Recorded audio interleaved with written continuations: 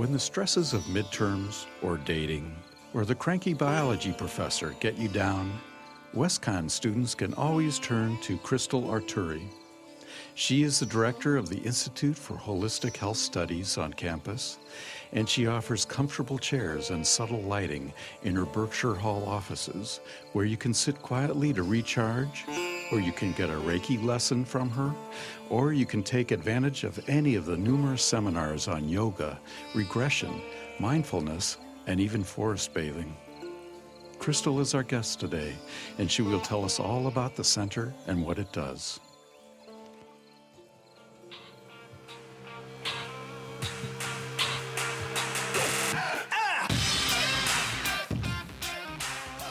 Well, Crystal, thanks for being with us today on WCSU 411. Thank you. I'm real happy to be here. It'll be fun to talk about what you do.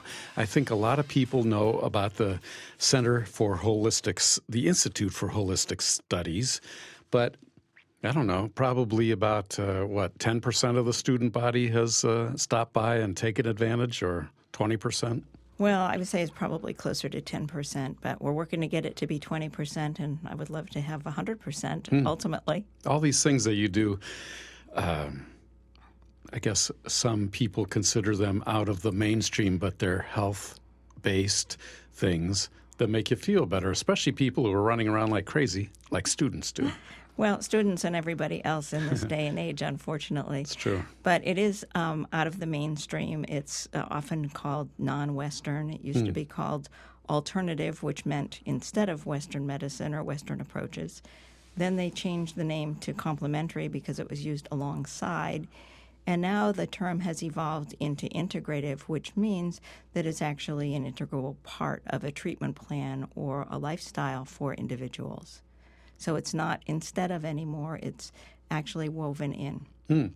And that's not just from the point of view of the formerly alternative practitioners, but by what you would call traditional Western practitioners too, medical doctors who treat something with the things they learned in medical school, working with acupuncturists and chiropractors and meditation specialists and things like that, right? That's true. Actually, we're blending the best of Western medicine with the best of the non-Western modalities. And I believe there are over 35 programs in this country where Western physicians can take a fellowship in integrative medicine. In fact, the University of Connecticut Medical School has a program within their internship program. They have a rotation in integrative health and integrative medicine. One of the more famous ones, and one of the first ones, was at the University of Arizona with Dr. Andrew Weil. So if you Google Dr. Andrew Weil, he's got newsletters, and he's got videos, and he's got podcasts, and he's got books, and he's one of the gurus in the field. Well, if you practice, yoga or Reiki or chiropractic or what was the other one I just said? Acupuncture. You don't really want the medical doctors to get their own fellowship so they can practice it, right? You want them to hire you to partner with them. Well, some of them actually do it themselves. And what is interesting is the University of Bridgeport, which is just down the road from us, has a school of acupuncture. And I have some friends that have gone through that program, and it's many hours. I can't remember how many offhand, but several hundred.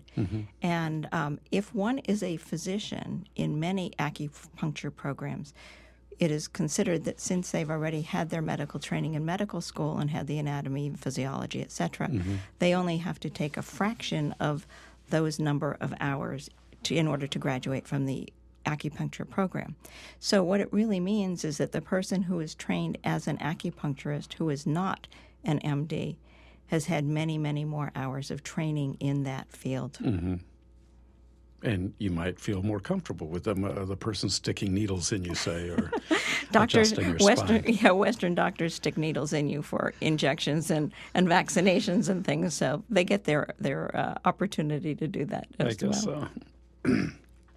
So when students and others come, it's really open to the public, most of the things you do, aren't they? Yes, all of our educational programs are open to the public, and all of our programs are free with the exception of each fall, we usually have a featured speaker that comes on campus. And this event is used as a fundraiser, really, for the Institute, because we subsist and exist on the benefit of donations. We don't charge for our programs. We don't really have a budget. And as a matter of fact, on November 5th, and tickets just have gone on sale today, November 5th, we're having a speaker. This is a gal who is a holistic psychotherapist. She's a trained hypnotist and trained in past life regression. And she's going to speak how hypnosis and past life regression can be used for healing. So tickets are on sale for $20. WestConn faculty and staff for half that amount, and students free with ID. But you do need to get a ticket. It's at 7:30 on November 5th in the Ives Concert Hall. Good. Well, that holds a lot of people, too, so you should be able to pack it right in. Well, I certainly hope so. So the things we mentioned, yoga and hypnosis and chiropractic and those kinds of things, people have heard about, and I think most people are willing to say, yeah, there's a place for that. Mindfulness, I get that. But when you start talking about past life regressions, you're kind of really out there, right? You're kind of on the edge, and I'll have to admit that I felt that way initially as well. I had the opportunity to work with this particular speaker, and it really is like a very deep meditation. So although technically she is guiding you deeper and into past lives, as it were, it's a deep meditation. And she has been working in this field for over 30 years. Many psychotherapists use it. But for the average guy on the street, they think, whoa, that is just a little too woo-woo for me, thank you. Yeah. Was I Cleopatra? Was I... The idea is to go back deeply into some of those past lives, so to speak, and look at the strengths that you had then and ways to get through challenges, and then utilize those same strengths today with the challenges of today. Although they're different challenges, thinking back to when you were able to deal with them successfully. Actually, I love that idea. If we could take all the strengths, if you buy the concept of past lives, and you could take all the strengths of every life you lived, that would be great. Well, come on November 5th, Paul. All right. In mindfulness, I have practiced that some, and I'm pretty much a mainstream person who, I've been to a chiropractor. I've never done acupuncture, but I believe that I'm fully in support of that kind of thing. And, my parents would have said, mindfulness, what the hell are you doing? Right. But I think it is good. Well, mindfulness is not anything more than paying attention to what you're doing. It's the opposite of multitasking, thinking about a million things at once, which most of us do. And truthfully, we are valued in this society for as much as we can do in a short period of time. And the recent studies have shown that multitasking does not make you any more productive. Quite the contrary. And it also fills your brain and it stresses you. Right. So if you give yourself the luxury of paying attention to what you're doing, it's very freeing. And there was a study done at Ohio State University a couple of years ago. They used students as subjects, as a matter of fact. And they had one group of students, and they just asked them to wash dishes. The second group of students, they said, I want you to wash dishes, but I want you to really pay attention to the temperature of the water, the feel of the soap suds, the feel of the dish, and really pay attention and bring all of your attention to that as you do it. So both groups washed the dishes. They ended up with lots of clean dishes, which was wonderful. Maybe they can come to my house and take care of that as well. And they found that the students that really paid attention were much less stressed, much more relaxed. So it doesn't take too much to really engage in this kind of activity. It's just a little foreign to those of us who are used to doing a lot of things at once. Right. Actually, I've read that in the military, they teach mindfulness to, soldiers, sailors, Marines, including when they're going out to battle, so because it really focuses your mind. It kind of puts you in the zone, and it's it's incredibly important because certainly if you're out in the battlefield, you need to be paying attention to just what you're doing, not worrying about what did you do yesterday or what do you have to do afterwards. So they are probably more in the moment and mindful than most of us. Yes. I found it useful in meetings. I'm an administrator, so I go to a lot of meetings, and most of them are just, if it's an hour-long meeting, 10 minutes of it are important, and the rest of it is other people yakking. And actually, I've used it in these meetings, and to stay engaged, and I may not get more done, but I do feel better at the end of the meeting. And probably less frustrated. Yes, absolutely less frustrated, and not worrying about things in the past that I can't do anything about, et cetera. That's right. And meditation is part of that too, right? Well, there's a one style of meditation that's called the mindfulness meditation, just like yoga is a meditation in motion. So there are many different ways to meditate, and I had this conversation with a student the other day. You don't have to sit on a meditation cushion for 20 minutes to meditate. You can meditate in the moment. And in fact, Eckhart Tolle says that one conscious breath in and out is a meditation. So I often will recommend to students is just decide to do something for 1 minute. You have 1 minute. If you want, watch your watch. So you watch the second hand going around. And just be conscious of your breath for 1 minute, the feel of it going in and out of your body, the rise and the fall. And that's a meditation.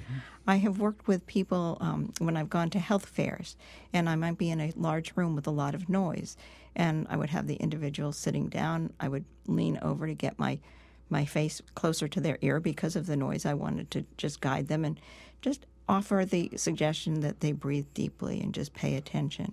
And after 60 to 90 seconds, then return back to the room and where they are. And many people said, "How long did we do that? I felt like I had a nap. Was it 20 minutes? I said, no, it was 90 seconds. So that's really all it takes. And like, as you say, you can do that anywhere. That's right. Almost That's anywhere. Right. Absolutely. I've read that Oprah makes her staff at about noontime, everybody stop for 1 minute and just breathe. That's a great idea. Stop and take a breather. Right. Exactly. I guess if we should all do that. If you talk to the president of the university, we could all do that here. That's a great idea. I think I'll do that. We might be able to do it without telling him too. And you do workshops or seminars on things. One of your recent ones was forest bathing. Yes, everybody gets excited because they hear forest bathing, but we do it with our clothes on.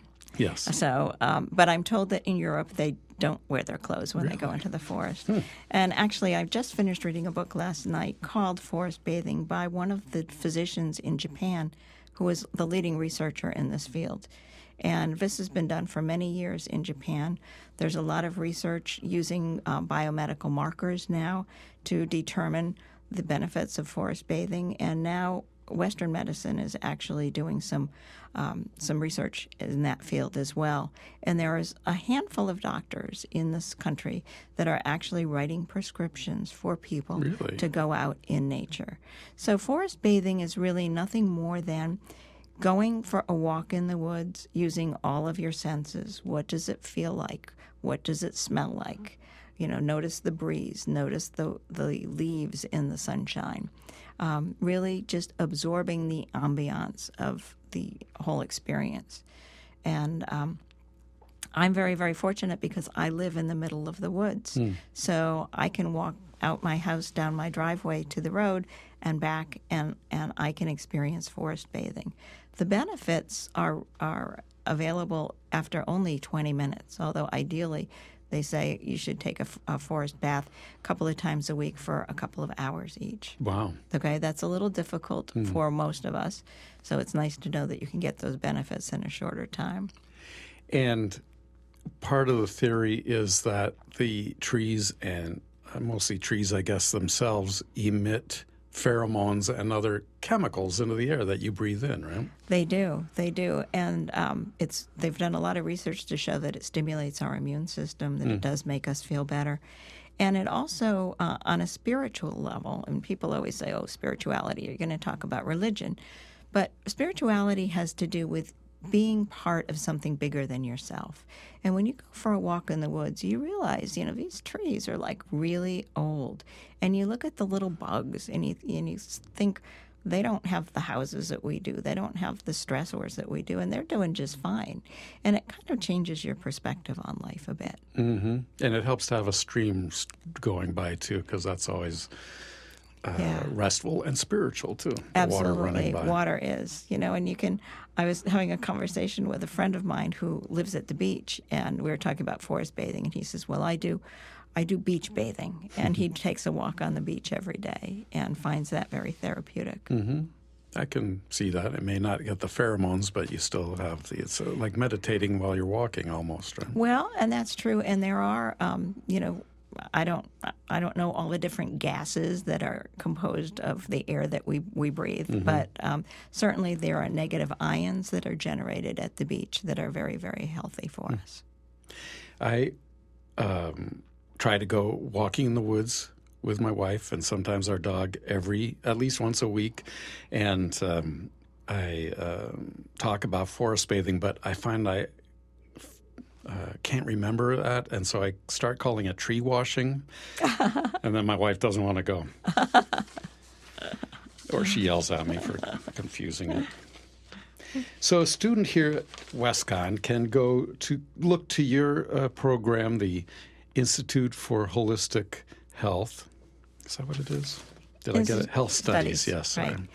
And not just when they're feeling stressed, but just for regular learning how to live, right?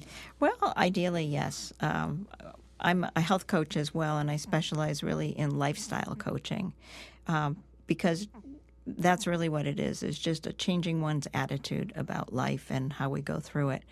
The Institute for Holistic Health Studies is contained within the HPX department, mm-hmm. and we do have a little wellness center in Berkshire 119, and it's open for anyone to come in.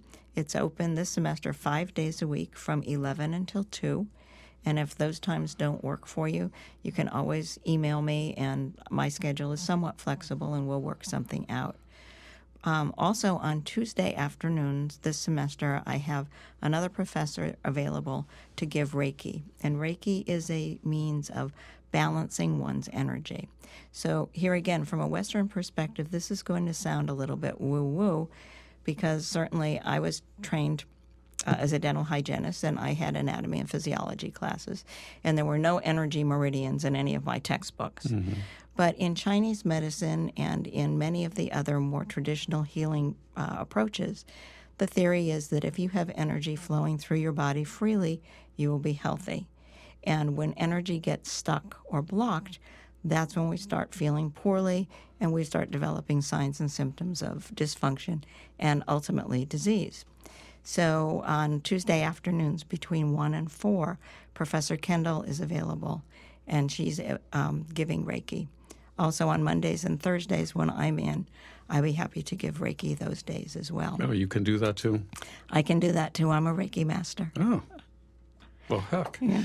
Can we go 4 days a week then, or is it? Absolutely, absolutely. I have the lights down low. I have my yoga music going on, or spa music, as you'd like to call it. We usually have an aromatherapy diffuser, diffusing often lavender, which is relaxing. Sometimes I diffuse lemon, which is very uplifting. And if we're sometimes students come in and they're just looking to have a quiet place to study since the library is not so quiet anymore. Mm-hmm. So I will diffuse peppermint, which helps with memory. And I have herbal tea available. And sometimes students come in and they just say, I just want to hang out here for a while. And that's okay. Yeah. Those who would like to, we can do some introductions to meditation. We can do some chair yoga. As a matter of fact, in a few weeks, we're going to offer a workshop on chair yoga. So yoga can be done anywhere you are. Mm-hmm. And how long does a Reiki talk take? I usually take a half an hour. Some people out in public will do a Reiki session for an hour. I find that in this particular situation, a half an hour is more than enough. And so if we go and do that, do we tip you, or what do we do? No, but I'm always happy to receive donations for the Institute. So it's free for faculty, staff, and students. But if you're wanted to show your appreciation with a monetary contribution, we're happy to receive that. Yes. And do faculty show up for They many have of your things? they have said that they are going to. I've not had any faculty yet. This semester it's been students. So that must give you a good feeling, though, to be able to help students in such a direct way. Yes, it does. And so you were a dental hygienist. How did you go in this direction with the... Oh, it was kind of a long, winding road, but it all came together. I was interested in yoga and acupressure and Reiki and aromatherapy, and I picked up different courses and workshops on the way. And then I did find a graduate program here in Connecticut in integrative health and healing, and that kind of took everything that I had been interested in and tied it all together. So I'm happier now than ever, being able to help people on many different planes and working with the whole person. I loved my work in dentistry, and when I was forced to leave it due to an automobile accident, I was heartbroken because I really loved what I did. People told me, "Don't worry, you'll find something to do that will make you even happier," and I have. And when you mention the whole person, that is the focus of a lot of these integrative medicines, right? They look at the whole person, not just a symptom. My knee hurts, but the what leads and contributes to the pain in your knee and tries to unblock all of that, right? That's the big difference between a lot of the non-Western approaches and Western medicine. Western medicine is very fractionated, or reductionist is the term that they use. We have all these specialists, but sometimes they don't know, the right hand doesn't know what the left hand is doing. And certainly Chinese medicine and Ayurveda and many of the other programs will really look at the whole person. If you go to a Chinese medicine doctor or an Ayurvedic doctor or a naturopath at this point, a naturopathic physician, and you have a stomach ache, they're not just going to give you medicine to make your belly feel better like most Western doctors will do. They want to go deeper. Is why is your belly bothering you? What are you eating? What is your relationship with your family or your friends? Do you have conflicts? What could be contributing to all of this? And what can we do to help the root of the problem, not just treat the symptoms?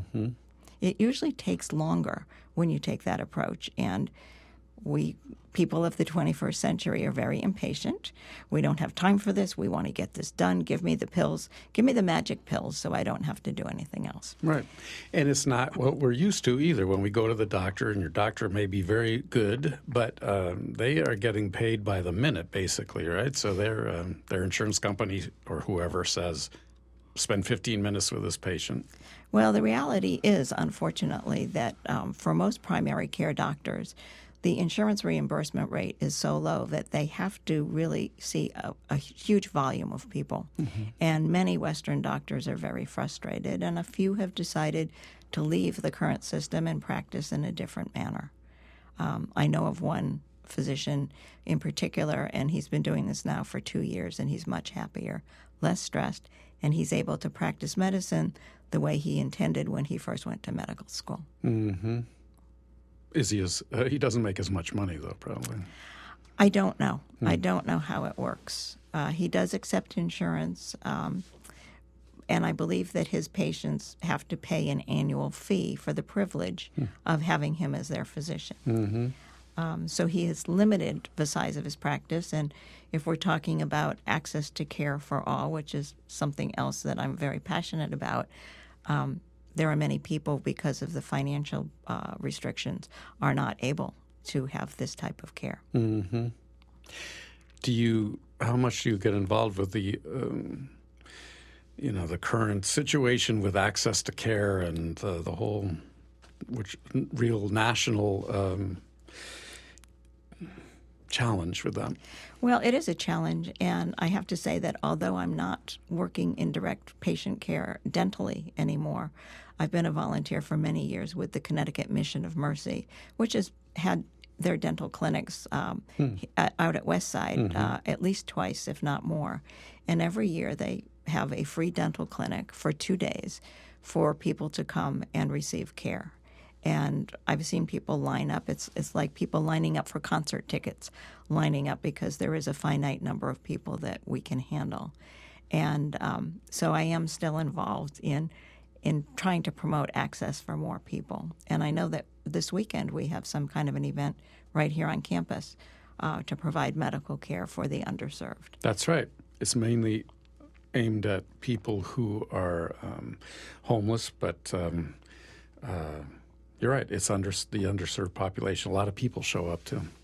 Well, certainly with the Mission of Mercy, it's, one thinks that it's primarily homeless people, but it's many people who are working. Mm-hmm. They have to make a choice. They might have medical insurance, but not dental insurance. And if it's a choice of putting food on the table or paying your fuel bill, and the teeth are not hurting right now, then that gets pushed aside. So we see a lot of, I guess they're known as the working poor. Mm-hmm. So does the field or fields of complementary medicine attract nice people like you, or is it that? What's the combination there? Well, I really think that anybody who goes into delivery of care, whether it's complementary or the Western medical model, we all go into it because we're compassionate and we care about people and we want to improve the situation. So I won't say that I haven't come across a grumpy physician, but I think it's due to a lot of the pressures that they face. It's interesting because I've read a couple of books about the challenges of being a physician. One is called How Doctors Think, and it gave me a whole new insight. The doctors are frustrated with patients that don't follow their recommendations, and there are times when physicians really want the patient to get better, and Mother Nature intervenes, and it's the opposite, and that's frustrating for them. I can tell you certainly from working in dentistry and working with dental insurance, that is a big headache as well. So they do get frustrated. As a matter of fact, for many years I led teams of dental and medical professionals to Honduras, and we set up a clinic for a week up in the mountains where there was no access to care. There was also no running water or no electricity. And the physicians that came on those trips said, you know what? This is really nice. I'm able to treat people the way I want to treat people. I don't have to worry about insurance. I don't have to worry about all these things I have to do at home. That's very interesting. Especially with electricity, that makes dentistry a little bit harder in modern times. Yes, well, unfortunately, most of the care that we provided was, although I certainly as a dental hygienist, I was doing a lot of preventive care, but a lot of the other care was surgery and removing teeth. In later years, we did get a generator, and we were able to put in some simple fillings. So how do students find you? I mean, do they come to campus and they've been reading the emails and things and they figure it out, or do they? Does somebody tell them? Is it word of mouth mostly, or? It's been word of mouth mostly, and people literally stumbling to find us. Sometimes people are on their way to the fitness area and they see the door open and they see the steam and the vapor from the aromatherapy diffuser, and they wonder what the heck is going on in there, and they come in because they're curious. I'm really trying to get the word out. There's information on the webpage, the WestConn website. I'm trying to publicize it on the campus radio station. I'm trying to work with the faculty to promote it to their students. And I have seen a big increase already this semester. I would have to say I have seen probably as many people this semester so far as I saw all last semester. Really? So I think the word is getting out, and it's also made a difference that the Wellness Center is open every day. So that's made a huge difference. I have a wonderful intern working with me this semester, and she actually took my class last semester. In the spring, I teach Principles of Holistic and Integrative Health.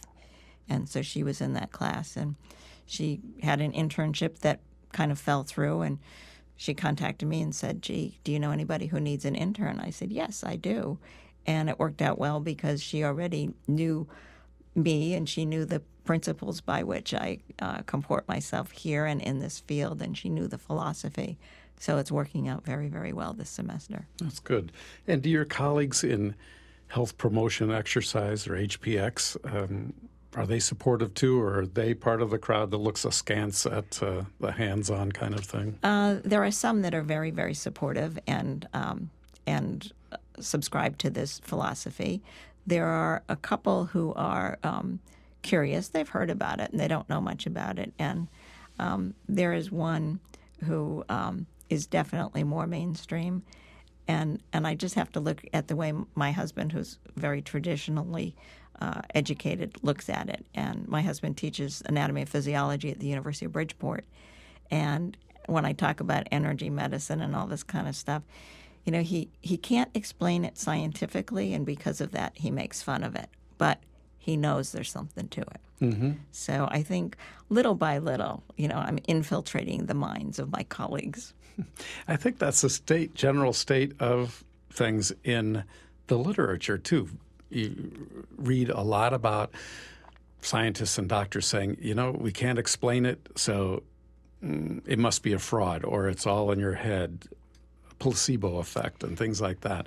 But when studies are done, first of all, studies show that there's effects beyond the placebo effect, and also people feel better when they walk out. So and I'm not talking about mindfulness, it's the actual work of Reiki and et cetera that make people feel better.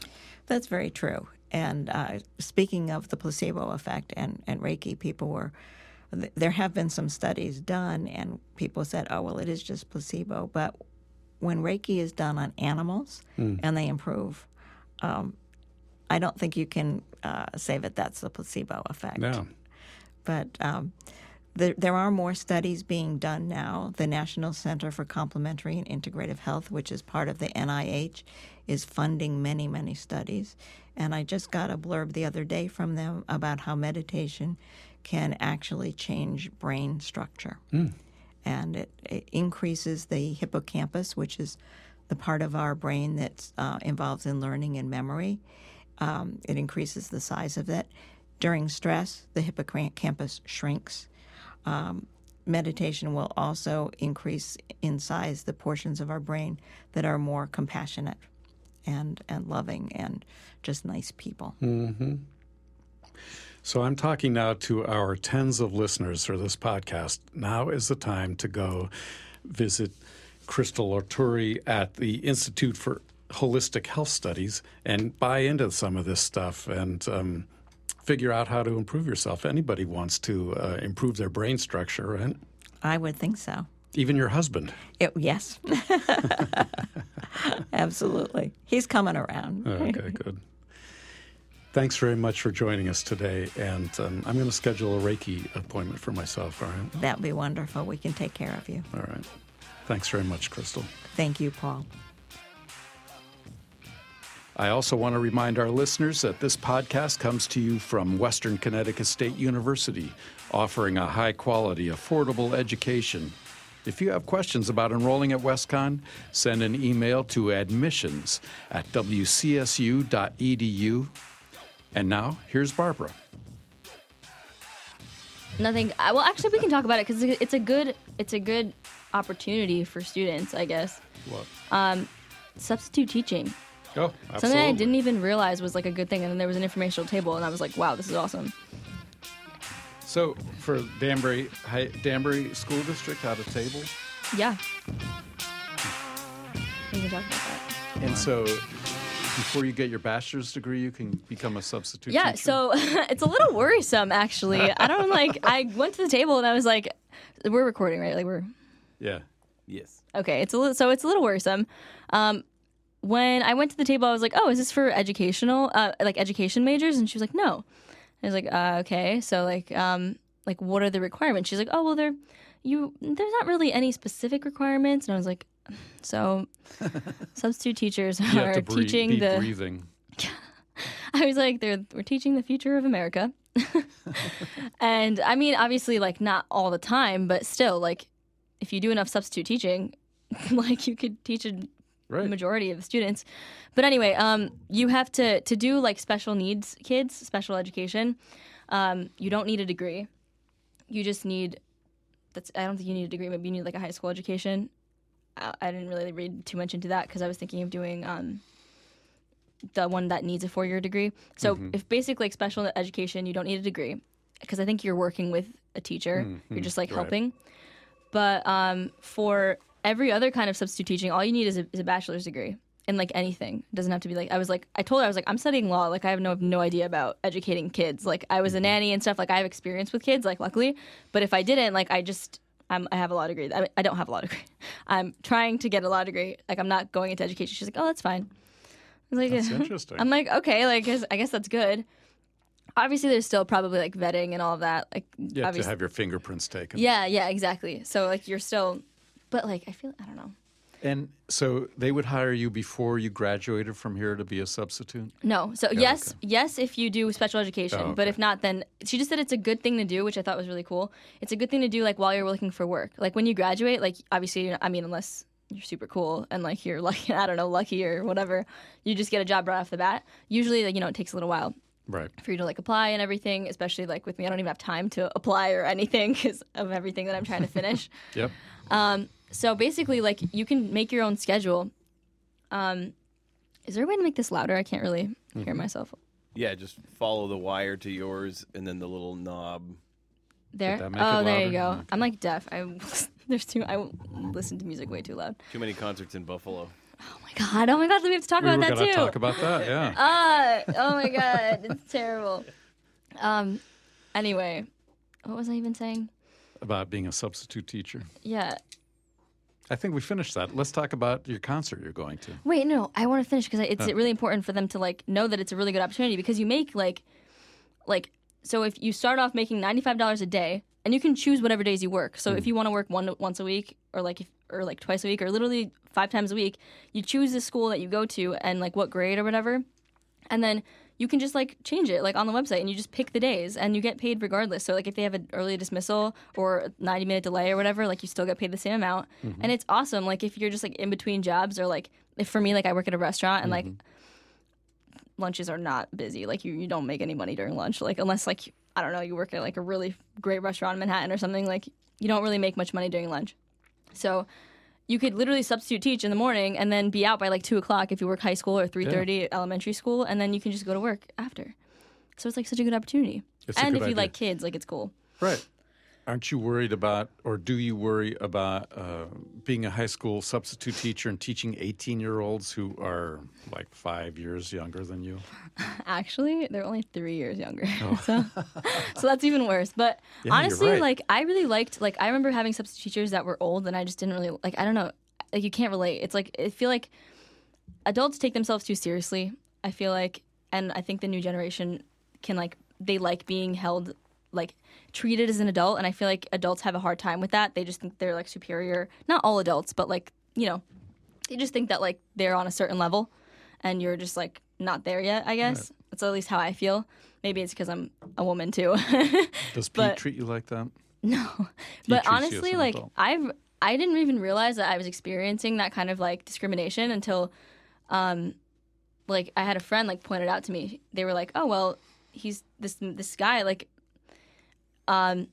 people that I've worked with and stuff are just like micromanaging or that sort of thing because like they're older and I'm like a young woman that like is trying to get things done and like I try to do things and everything, and then they're totally maybe without even noticing like being kind of sexist and like discriminating." And I was like, damn, like that's so true. But anyway, It's so ingrained in our society that you don't notice it until you think yeah, about it. until you have to think about it. I mean, of course, like that's just one kind of discrimination. I'm sure like racism and all of that, like people experience it. Like yeah. they're so like it's just so often nowadays that it's like terrible. But I forget what I was going. It's actually, I think, getting better nowadays because more people recognize it, but it doesn't mean it's not all around still. Yeah. Are you talking about people on campus who have done this to you, or Yeah. Like people that I've worked with. are we ready to name names? No, definitely not. Not doing that. But it's just like it's things like I'm sure they don't even like mean it. It's kind of like engraved into society. That's a microaggression. Yeah, like it's like just because you're like older and you're a guy, like, you know more than I do. Like, of course, like, there's experience and everything. I can acknowledge that. But it's different when it's like, I'm just trying to, like, I don't know. I've worked in a lot of places on campus, so no one's going to guess who I'm talking about. Like, don't even try. But I was guessing. I was trying to guess. yeah, but, like, we can talk about it after that. Okay, good. But yeah, I've worked at like a lot of different like places, so it's happened frequently. Unfortunately, like I notice it, but at the same time, like I don't know. You're right. It might be an advantage to be 21 or 22 going in as a, what do we call it? Substitute teacher. Yeah, I think that I'll be able to like connect with them more, even though I'm only there for like a day. You can like go back to the same classroom or the same kind of school, and I feel like I'll like be more, because honestly, like substitute teaching, I feel like it's just like you show them a video or like you like give them worksheets or something. Like you're not going to sit there and teach them like calculus. Like I hope not. At least I'm not signing up for math classes. Yeah. Or band class either. You may even know exactly. Right there. You just have to keep them from banging on the drums during the while you're showing the video. But I think I really enjoyed having young substitute teachers because I just felt like they were more relatable and like they were kind of like, because I know how I felt, and it was only 3.5 years ago that I was in high school.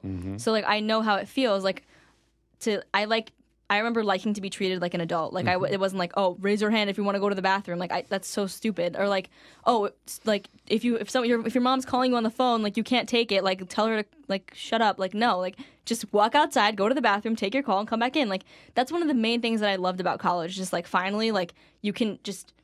People recognize that you have a life and you have obligations, and I feel like people in high school, like you're forced to like make a decision about what you're going to do and forced to like act like an adult and make these adult decisions, but they don't treat you like an adult. So that's what I feel like will like work well. Yeah, that's true. And if people go in with that mindset of like wanting to help and everything, I think they'll do well. Okay, good. So that wasn't even on the schedule. Yeah. Now we're going to talk about... But it's a good opportunity for students, though. I'm sorry? It's a good opportunity for students, though. Excellent. See, Pete Barber's being the adult here, and I'm trying to guide the conversation to this concert she's going to. So you bought tickets to, what's it called, the band? The 1975. Right. Because they were performing in New York, and you thought it'd be a great opportunity to go see them. Yep. Because, like, New York's so close, right? Right. Yeah. You're going to laugh so hard because there's even a second part to the story. So, right after the podcast last week, I was told by a friend that I invited to go. I was like, oh, come, get tickets. And he was like, I'm not driving all the way to New York like that. And I was like, what do you mean? Like, New York City's right there. He's like, yeah, hon, but you bought tickets to Buffalo, like 6 hours out. I was like, oh, did I now? I literally looked it up, 6.5 hours. Yeah. I was It's almost Canada. It's like, since when is New York that big? I had no idea. I don't know why in my head, like, I was looking and seeing New York City, but I looked back and it said New York. Like, because I know New York City is only so big. Like, you can't go 6 hours out in New York City. Right. But New York State is a pretty big place. So, yeah. And then I found out there was a concert in Boston. That's the second part. 2.5 hours. Oh, my God. Yep. So instead of getting the Boston one, because I got pre-sale tickets and got really good tickets, I got the one in New York. So I canceled them. I had to. I was like, I was going to just make like a weekend out of it. But then like I was like, there's one in Boston. Like there's no way. I just feel like even more of an idiot when I found out there was one in Boston. So I was like, all right, like F it. Like I'm not doing it. So luckily I was able to cancel them. And the guy on the phone was like, wow. Like, he was laughing. He was like, oh, I get it. Like, okay, common mistake. I'm like, no, it's not. It's probably definitely not. But, yeah, I went to go buy tickets for Boston, but there were no good tickets. So I was like, all right, whatever. I guess. That's too bad. But I've already seen them, like, a handful of times anyway, so That's I don't true. need to do it again. It was just kind of upsetting. Well, they'll come back again. Yeah. Next time unlucky. they're in Buffalo. What? I said next time they're in Buffalo, you can go see Oh, my them. God. The other thing is making a weekend of it in Buffalo. I don't know if that Exactly. is... I was like looking at like can you things do to do. that? There was like golfing. I was like, okay, like I don't want to do that. Like Nick was like, golfing. I was like, no, we're not going. Like we're not going 6 hours out to go golfing and to go to like a 2-hour concert. Like I'm not doing that. He used to go to musicals with you. You can't go golfing with him? I go golfing, but I'm not going golfing 6.5 hours okay. away. Yeah, that makes sense. No, yeah. So I go golfing with him every once in a while. We go to like the driving range. I suck so hard, but Well, yeah, golf's hard. yeah, it's terrible. I literally can't even hit the ball. It's like I try so hard, but it's like there's no way. I don't understand it. Maybe you need shorter clubs. Probably. But his grandfather's like all into golfing. Like he like lives in Florida, like on, I don't know what it's called. It's like a closed community with like a golf course, and like the houses are around the golf course and stuff.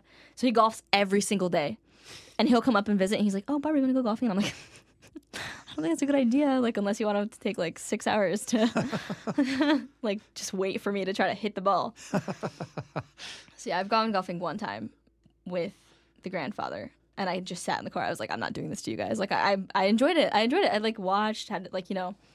Yeah, watching is good. I like watched. It was fun. It was a really nice day. But the other time I went to the alumni golf tournament, that was sad. You played there? I that played too? there. Yeah. Wow. That was fun. But Did you buy your own ticket or? no, I was invited. I was Why? invited this year too. I was invited last year for SGA, and then I think they just forgot to take me off the list. So I was invited this year too. I was invited this year, but I didn't go because I didn't have a team or anything, and like. Yeah. It was on a Monday, and I was like, nah. But it was fun. Like, if you get invited as a student, it's really cool. You get, like, dinner. You get breakfast, lunch, and dinner. I know. And you get, like, you can, like, participate in, like, the raffles and stuff, and you get, like, free golfing. And support scholarships. Yes, exactly. And if you're playing with other students, that's great. Yeah, it was really fun. Like, we went with the e-board last year. It was really cool. But You have your own clubs? I Golf don't. clubs? You brought golf clubs, though, to the golf tournament? Yes. I brought, like, Nick's clubs. Huh. Yeah. That I could don't be have the my own. problem, right? Yeah, but I was the only girl actually because the e-board was all men. Yeah. Isn't that a last problem year. when you say the e-board is all men and I was the only girl? You're the same age as they are, right? Yeah. Girl, men, boys, girl, women, Oh, men. yes. Yeah, I was. Yeah, okay, yes. You were microaggressing yourself. You're right. Damn. So I was the only. So yeah, I was the only woman. But so all of their clubs were. But like there was one. I think like Ryan, like the old VPIA, like he had like shorter clubs for some reason, and I was able to like switch with like one of the faculty that was there. She was like, "Oh, like use my clubs," and I was like, "Oh, nice." So that was nice. Do you remember your Shit. score? I was not keeping track. I was losing balls left and right. I was like, I just had like I just brought like a bucket. I was like, this is what I need, like, because I'm gonna lose everything. It's terrible. Wow. Yeah. Well, luckily the Not good and fresh. You're right. Damn it. I was going to use that. The student athletes who are actually on athletic teams here are doing very well. Yeah, they're still undefeated, right? The football team at least. Football team's undefeated. And they had wasn't it last weekend? They had a 4 overtime win. Yeah. Oh my God, I heard that from the cheerleaders. They were like, there were so many overtimes, but at the end they won, so it was nice. Oh, I thought remember the cheerleaders were always perky. Aren't they supposed to be? No, it's all a facade. Yeah, 4 overtimes is like a whole extra game, We're right? perky for the first like hour, and then we're like, oh my God, it's freezing. Uh-huh. But yeah, I remember I used to hate that. It was like, overtime, great. Overtime. I couldn't imagine 4 overtimes. Ugh. No, and then losing would be bad too, but luckily Yeah. they won. Thank God we won. And this Sunday's a big game against Framingham State. Saturday, right? Arch rivals. And if WestCon wins, basically they go to the NCAAs, I think. Yeah, and actually awesome. Friday and Saturday, the women's soccer team, they finished first, so we are hosting the Little East Yeah. Championships. So how does it work? I think they get a The bye. semifinals are And then the Friday. semifinals, right. they're at noon and 3, and then the final is Saturday at noon. Right, noon. I Before looked the that up. Yeah, because the football game's at 5. So And then when do the men play? Aren't they play? Oh, they're playing at Eastern. So okay. They won yesterday, 1-0 in overtime. Cool. With 2 seconds left in overtime, apparently. Literally 2 seconds left. Wow. That's insane. And so I think they're going to let me look it up. Yeah, I looked at the list. A lot of teams are Yeah. in the playoffs or tournaments or whatever it is. They're going to the LEC semifinals at Eastern. which I think is also Friday. So that's cool. You know, one thing that's really cool. You have to talk in your mic. We can't hear you. Sorry. No, I was kidding. One thing that's really cool is the Women's Center. Their Instagram, they put out a bunch of things, like little animations about consent and Halloween. The Danbury Women's Center did that? Yes. Cool. The Women's Center. No, on campus. Oh, on WCSU campus. They're and Naugatuck Valley. Oh, good. There's some that, there's 5. I'm going to read them. You still have to ask your boo for consent. Consent, not just a bunch of hocus pocus. It's never corny to ask for consent. Cat ears do not equal consent.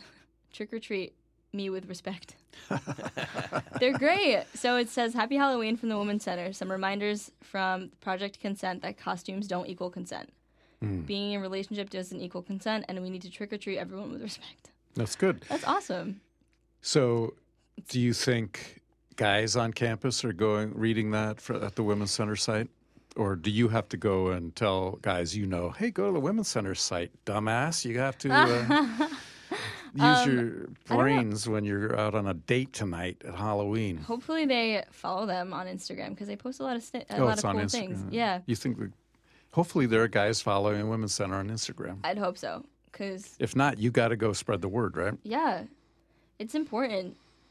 Like, it's just important. Yeah, no kidding. Yeah, like, Guys, make the right decision. literally.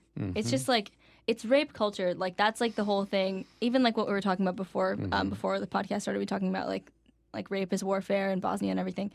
It's like if you already have like in peacetime, like rape culture and like blaming women for being raped because of what they were wearing or because of whatever, like it's going to be so much easier for like things like that to happen to you, to your country, like mass rapes and all of that sort of thing. Yep. So even though it's like not likely in the U.S. at least, like it's still important. Like it's just like basic human rights. Yeah. So trick or treat everyone with respect. That's great. Also the CLEP exam. That's one thing. So this Saturday they're hosting a CLEP exam on campus. I don't know if it's too late to sign up for it, but I don't think so. I mean, unless think it's you like just show up. I don't think you can show up because you have to like it costs money and you have to register. Oh. You have to. So basically, this comes out. It's Thursday.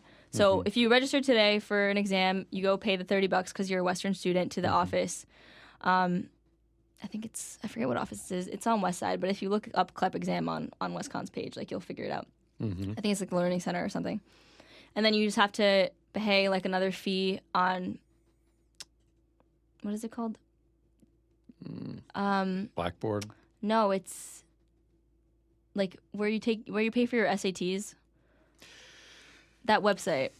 Oh, College Board. yeah, the That's College where you Board. go to do the fee there. But basically, you can get up to, I think it's up to 6 credits. Like the Spanish one is 6 credits. Wow. Just by taking the exam. Did you CLEP Spanish? So I actually took enough Spanish to do my requirement. So I didn't have to do that. But I am going to take the Spanish one this Saturday, actually. Because, actually, Saturday, yeah. Because I went through my entire, what is it called? College career. No, yes, but program sheet. I went through the entire program sheet. I did all of my requirements, and I have 2 little credits. I need 2.5 credit or 1.5 credits left for me to be able to graduate. After the semester? Yeah, yes. So I was like, how do you go through an entire program sheet and not add up to 120? Like that's the whole point of doing all your requirements so you're good to graduate. Somehow it didn't add up. So I'm taking, luckily, in my case, I know enough Spanish that I can take a CLEP exam. But that's a whole other story. Because the program sheets change so often and it's so terrible that I know that like when I first got it, I didn't put 2 and 2 together. I remember my advisor crossing out one of the required classes. She was like, "Oh, you're not required to take this anymore." And I was like, "Okay." And then I didn't put 2 and 2 together that like that's 3 credits that are gone. So I was lucky enough to have taken extra credits. Like I had took classes that were 4.5 credits instead of 3, but that still left me with 1.5 credits to take. So pay attention to that. Anyone that's trying to graduate, go to your degree auditor, work with them because like your advisors are great. A lot of them are really great. Some of them not so much, but luckily I had a great advisor. but it's important. Like, they only know so much. Like, you have to go to your degree auditor. There's 2. And just talk to them and be like, I'm planning on graduating next year. What do I need? Or next semester or whatever. I'd recommend going a year before. That's what I did. So Maybe a year and a half before, right? Yeah, so you can even make then. up that 1.5 credits. yeah. Because they would have told you then, right? Yeah. Oh, you cross this out and you still need to take something else. Yeah. You're not on track. Yeah. Of course, you didn't know a year and a half ago that you were going to graduate in 3.5 years, right? Or 3 years. I was actually planning on doing 3 years. And then I think I don't know if we talked about it, like the whole thing where they swayed me into staying longer because if I graduated at 20 and then went to law school and graduated law school at 23, then no one would hire me. And I was like, cool, thanks. Scared me out of doing that. So I thought it was because you were a SGA vice president. no, Yeah. no. That would have ended, I would have graduated in May and that would have been it. Now you're going to be a lawyer at 24. Is that old enough? I think I might still be 23.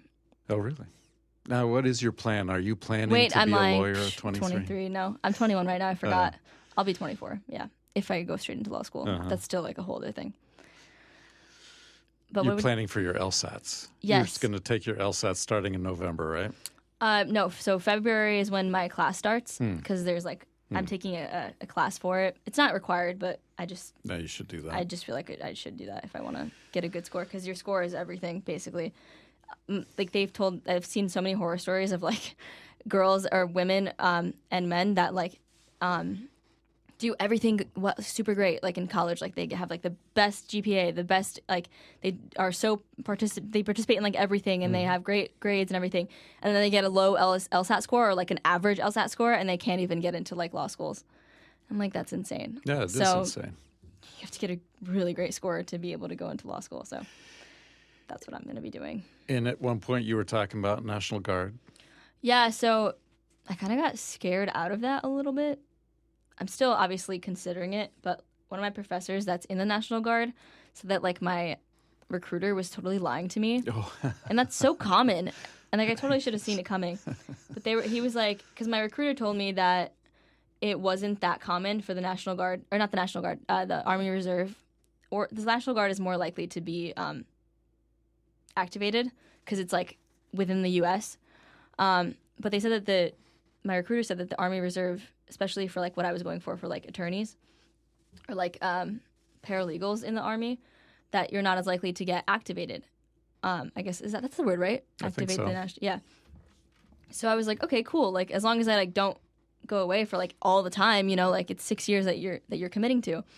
And then my professor was like, no, they're totally lying to your face. Like you'll get you'll get activated like 100%. Like you will, like once or twice or even 3 times. And he said he was like, you're gonna have to give up like years of your life. Like it's not like it's not like that. And I was like, oh, cool. So contemplating again, just trying to figure out like what the hell to do, honestly. But I'll figure it out. Yeah. You will. You got plenty of time. You can be a Yeah. substitute teacher in between. Yeah, I'll be a substitute teacher looking for work and figuring out the Army. Right. But yeah, hopefully if I don't know. I have 2 courses of action right now. I could become a paralegal and try to find a firm that'll want to pay for my law school, or I could Exactly. join the Army Reserve and have them pay for my law school and then give away years of my life, apparently. So You'll I still totally- be young when you get out. yeah, but like it's different. Like you really have to. That's like it's a really like huge thing. Like you can't just go in and like half-ass it. Like no. you have to go in like ready. And I don't know if I am. So let's see. I don't want to half-ass the military. That's not right. No. They won't let you, like you Yeah, said. exactly. They won't even let you. So that's not the point. Is there any other good events coming up that we need to talk about? So there's the club testing. There's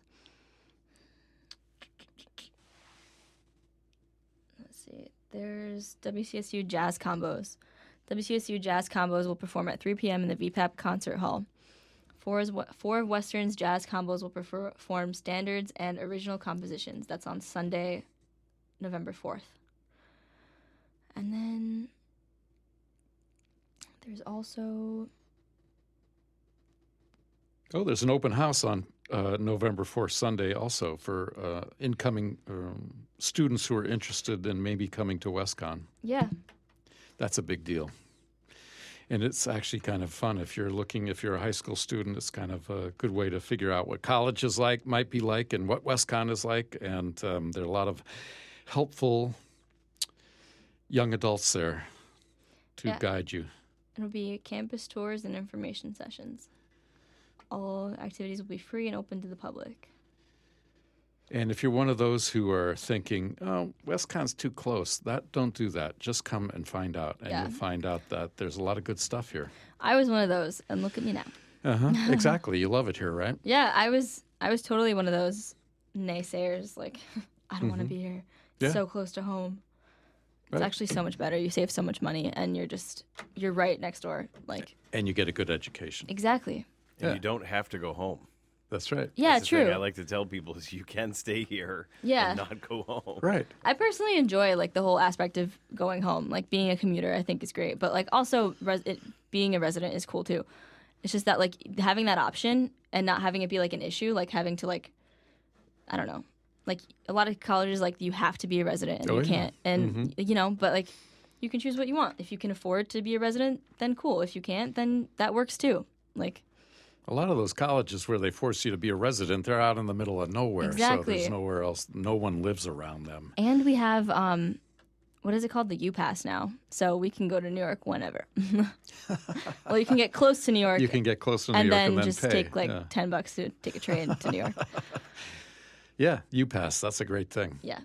On November 14th, I'm trying to pitch this guy, Chris Kelly, who is the first lawyer for Facebook, so he's right in there at the beginning.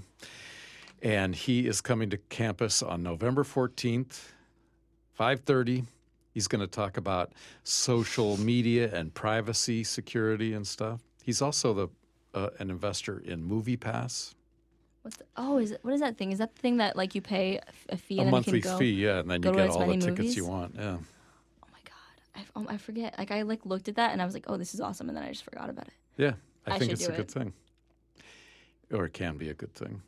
And he also, Smart man. He's also a part owner of the Sacramento Kings NBA basketball team. So he's a pretty cool guy, basically. Yeah, if you can get an internship with him, you'd be all set. Wow. Yeah. So, because he's a millionaire and has a lot of experience with social media. Damn. He'll be an interesting talk. Of course, it's free. Yeah. Where is it? It's When? It's November 14th at 5:30 p.m. He's speaking for an hour, and it's in the Visual and Performing Arts Center on the West Side campus. Do you know what day of the week it is? Does it say? No. Let me just look at my phone here, and I'll find out. Wednesday. Oh, yeah, it's Wednesday, November 14th. I have Wednesday night classes. I might just be like, I don't know. I give you permission to skip that class. Do you? Yeah. Yes, You write me a note, I will. Which professor is it? Dr. Jordan. Oh. I don't know if she'll take a note. She won't, but she already doesn't speak to me, so it's okay. Really? She doesn't really know who I am. Oh. I thought you were spilling the tea. Spilling some tea. No, No tea there? can't relate to that. There you go. I have No. no tea with her. So, in case anybody missed the first half and checked in only for the barber portion, we should tell them about the IHHS speaker on Monday. Right? Because we talked about it during the first half with Crystal. I wonder if that happens. I'm going to skip to Barbara's part. That'd make me feel so cool. You mean the person who goes into past lives Yeah. and finds out who you are? Is that coming up this Monday?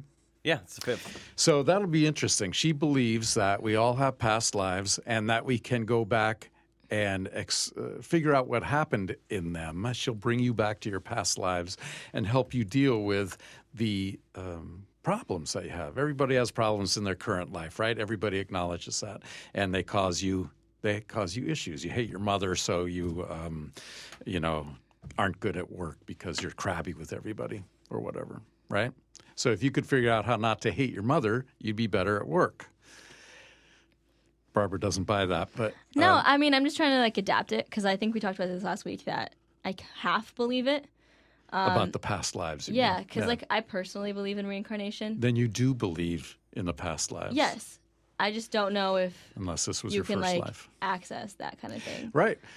But I mean, cool. Like I'll go and dabble. Yeah, exactly. That's what it is. She says she'll take people back to their past lives right there during the session and give you an idea how to do it. So if you can go back and solve it and forgive your mother or whatever it is. See what I don't know. Paul, is there beef with your mom? There's a lot of. My sisters and my mom, but not me. Okay. Yeah, so I personally like believe that like you kind of like adapt your next life according to how your past life went. So like for instance, like if you were really rich in your past life and like you were just greedy and you didn't help anybody, then maybe in this next life you'll be poor and you'll have to like learn the other side of it and that sort of thing.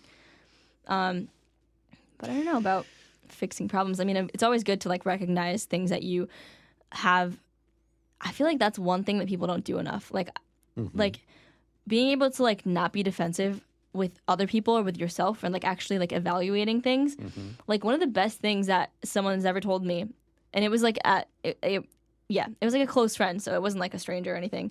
They were like, they just like were mentioning like we were kind of like talking about everything, and he was like don't take this the wrong way, but I think that's something that you could analyze about yourself. Is that sometimes you could be arrogant, and I was like, okay. Like at first I was like, what? Like no, and then I kind of like stopped and like thought about it and tried to adapt it to like my everyday life and like be like, oh, am I acting this way right now because I'm trying to be arrogant or trying to be like superior, or is it because I have a genuine reason or something? Or like the same thing with like selfishness. Like, am I doing this person a favor because I expect something in return, or like that sort of thing? And when you can recognize that in yourself and do things and not second guess yourself, but like reevaluate every time you kind of do something just to make sure that your purpose is genuine. That's like, I think one of the best qualities that like not a quality, but like a really cool thing that someone can do, because it just betters yourself. You know, it's like the easiest way to try to make sure that you're doing things for the right reasons. And it's tough, man. Like realizing and like telling yourself like you're being arrogant, like you're being selfish, you're doing this, and like really trying to make a change is tough. But it's always like a first step in recognizing it. It's good and free. Good and fresh, yes. Fresh. I got it wrong. Damn it. People do it too late in life too. Yes, they do. You can always learn, but it's once you hit a certain age, it takes a certain amount of time, right? So you got to get stuck in your ways, and you're like, oh no, I've always done it this way, because you've always had that. Maybe you've always been that way or something, you know. I just think it's like, taught it to you. Huh? Your mother taught it to you. Yeah, it could be. I know that my mom always says that, like, she, because like her relationship with her mom was always good or whatever, but it wasn't like she wasn't always like wasn't able to like be open and honest. So she, with me and my sisters, like she tried making sure that our relationship was very open, that we could tell her things, but at the same time she kind of like didn't like not punish, like didn't like critique like what we were doing, because she didn't want to like judge us when we were trying to be open. So she always talks about how like she could have changed that, and like that would have made us like different people, or would have helped in certain ways, because like, you know, like maybe I wouldn't have been less arrogant or less selfish or whatever, like because she would have been like, hey, you're being this way. Yeah, I see. Yeah, that's interesting. Yeah. So I think this speaker will talk about some of those things, and it's free for students. Yeah. It's in the Ives Concert Hall. And the rest of us have to pay $20, but I think I might go anyway, because I think it's interesting. Even staff, faculty has to pay for yeah, events? they're trying to raise money for the, what is it called? The Institute of Holistic Health Studies? Yes. Institute for Holistic Health Studies? Yes, that's what it is. Yeah. IHSS. Which is a good thing to support. Yeah. Mm-hmm. Great. Boy, we've covered it all today. Yeah. Right? I think we're done. All right. All right. See you next week, Barbara. See ya. Thanks. One last thing. There were the cutest little kids in the student center today. That is the best event we have all year, is when we bring the little kids, you know, from the little like daycare place on campus. They were all dressed up in their little costumes, and all the offices like brought like candy and stuff. those kids are so freaking cute. I can't even, like, that's just like the Right. last. They're 5 and 6 or 4 They're years like old. man. preschool. Like, it's Yeah. so freaking cute. They are cute. Yeah, that's just like a final comment. Like, keep going. Like, whoever hosts that event, do it. Like, every year. Yeah, you're right. Because it's so freaking cute. And they were all in one room now. Because they used to do, last year they did, like, they would walk around the offices. But now they put everyone in a room and you decorated your table and then they just walked around. Really? Their costumes were amazing. Like, they're so cute. There were, like, 3 princesses. There was a Spider-Man. I know. Yeah. I didn't know that. I thought my office wasn't handing out candy, so I thought we were being bad or grinchy. But anyway, next year we'll set up a table, I guess. You should. It was so cute to look, like, see all the little kids, and they were so happy getting candy. They are cute, but then you spend an hour handing out candy to kids who'll never remember it, and it's like, really?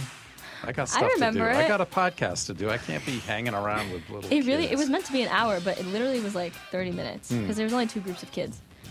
So, yeah, it was really cute. Can I just look at your pictures on Instagram and do that? No, you have to participate, Paul. You have to see the cute little kids. All right. That was it. All right. All right. Thanks. See ya.